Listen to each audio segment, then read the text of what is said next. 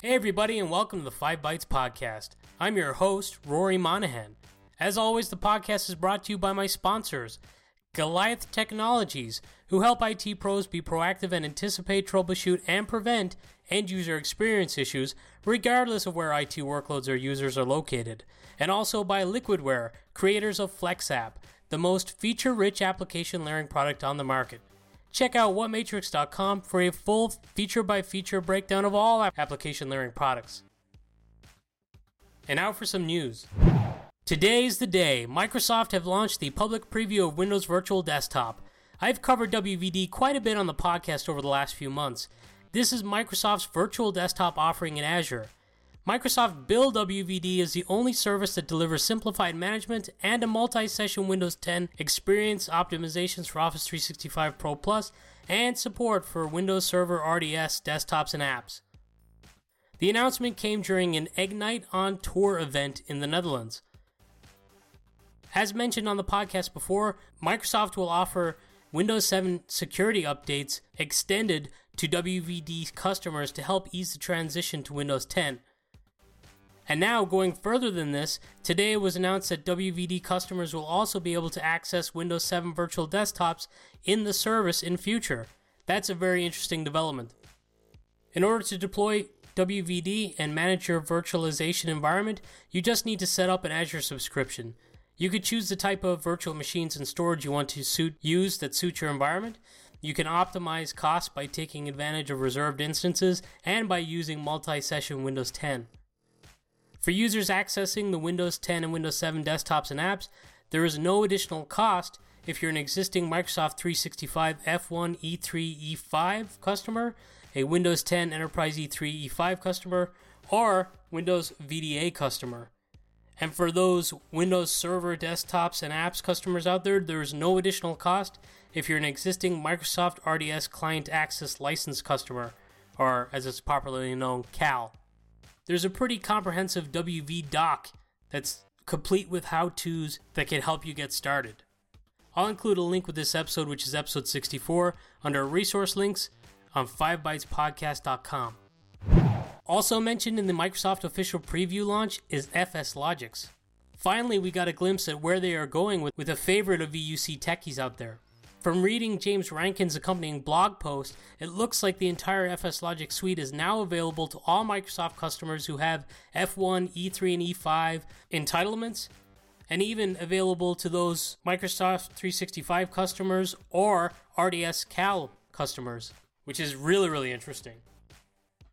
At first, when I read James's article, I looked at Microsoft's official article, and it listed those entitlements in relation to WVD, but didn't specifically call them out for FSLogix use. I did a little bit of research, and I saw via Twitter from handle KOOSYD a picture of a slide taken at the Ignite event. It does indeed show that FSLogix is available to those customers with that type of licensing. Also very interesting, it listed that all FSLogix product suite will be available to existing Microsoft customers. James's article notes that the dedicated Office 365 container is no more, and it's just going to be bundled with the profile containers.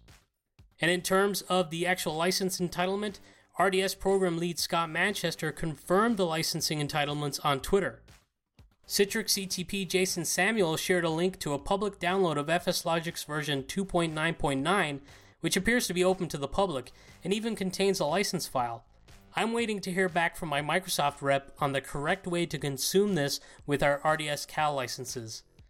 If you're interested in how this can integrate with your existing UEM products, FSLogix's own Christian Brinkhoff shared an awesome blog post on how to integrate FSLogix with some of your existing UEM tools, including VMware's UEM tool and Citrix's WEM tool. Definitely check that article out. And for their part, I noticed that Citrix posted an article today around the WVD launch and included a video demo of the Citrix Workspace experience supporting WVD.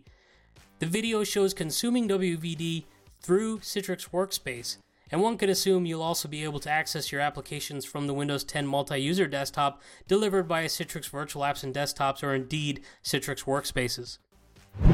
At NVIDIA's GTC 2019 conference this week, they showcased a new product called Gaugan. Gaugan, because I probably butchered the pronunciation. This product has to be seen to be believed.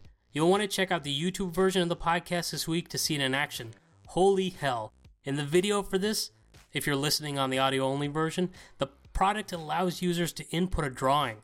The drawings being inputted in the demo look pretty rough. They're pretty crude. It's just like a doodle, really. The software then automatically transforms the image into an incredibly rich, realistic version of that image. Using NVIDIA's neural networks, the tool has a source of over 1 million images from Flickr.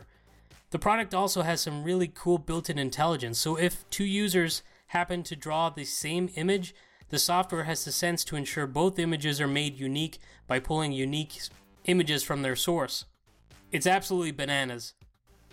A TechCrunch.com article suggests it's like MS Paint for the artificial intelligence age.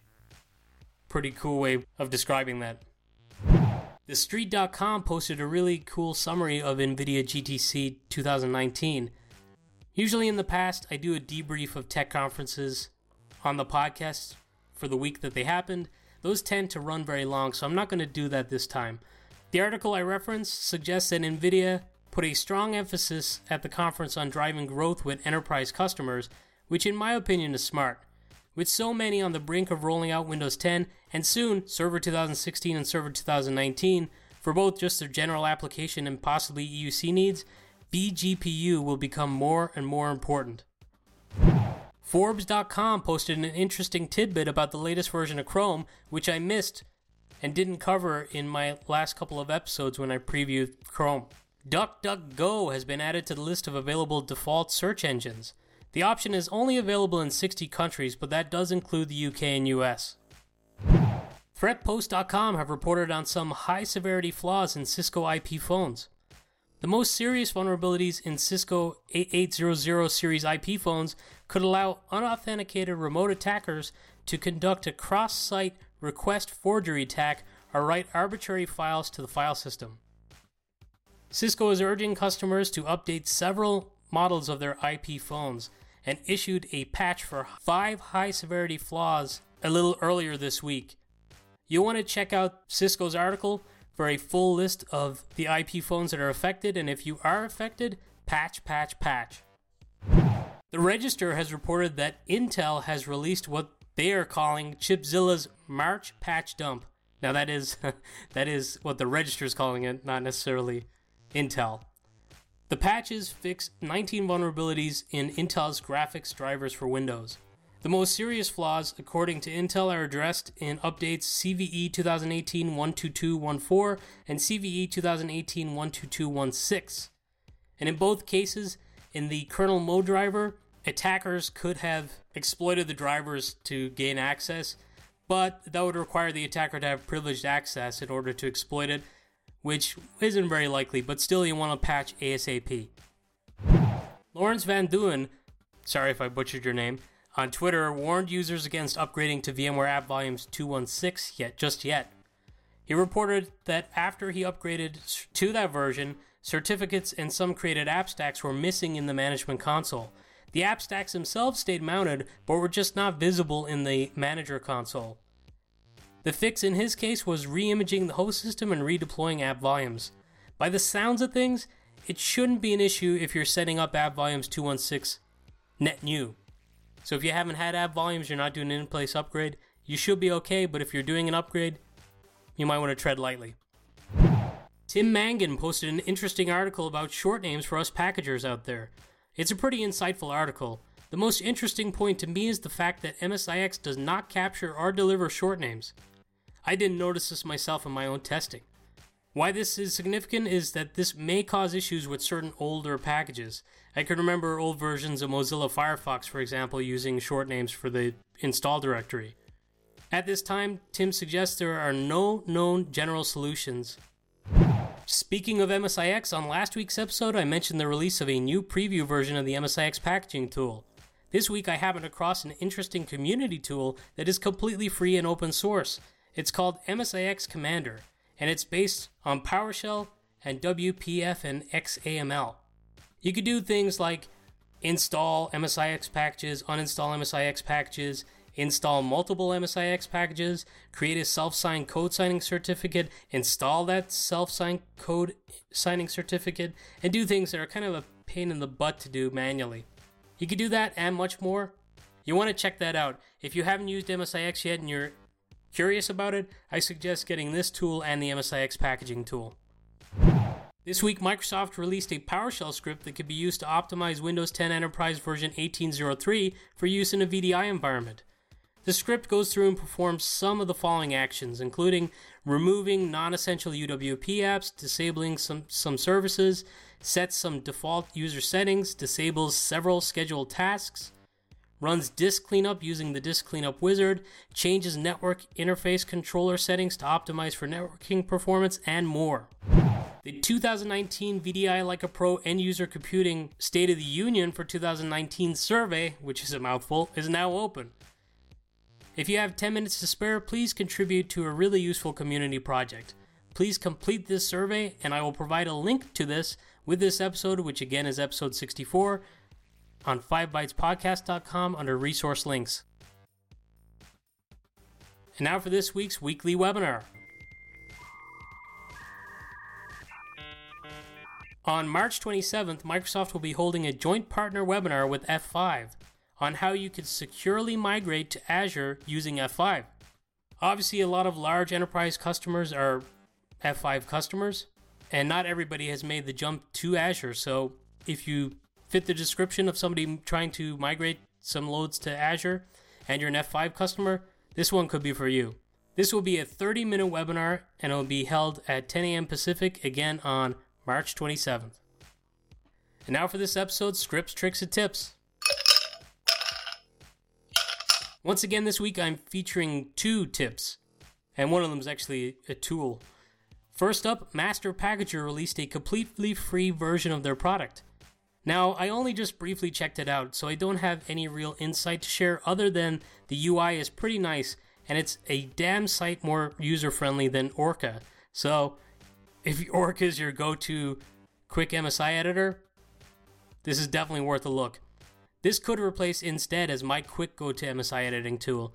Instead, while I still enjoy it, has not been actively developed in some years.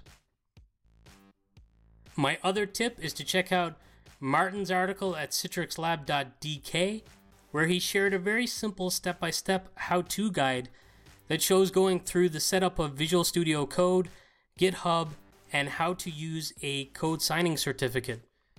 So if you do some scripting, either for work and maybe have a private repo, or if you just do it in your day-to-day and share it publicly with GitHub and you want to implement some version control, definitely check out this article. It's full of useful instructions on how to achieve just that. Well, that's it for another week. Thank you guys so much for listening.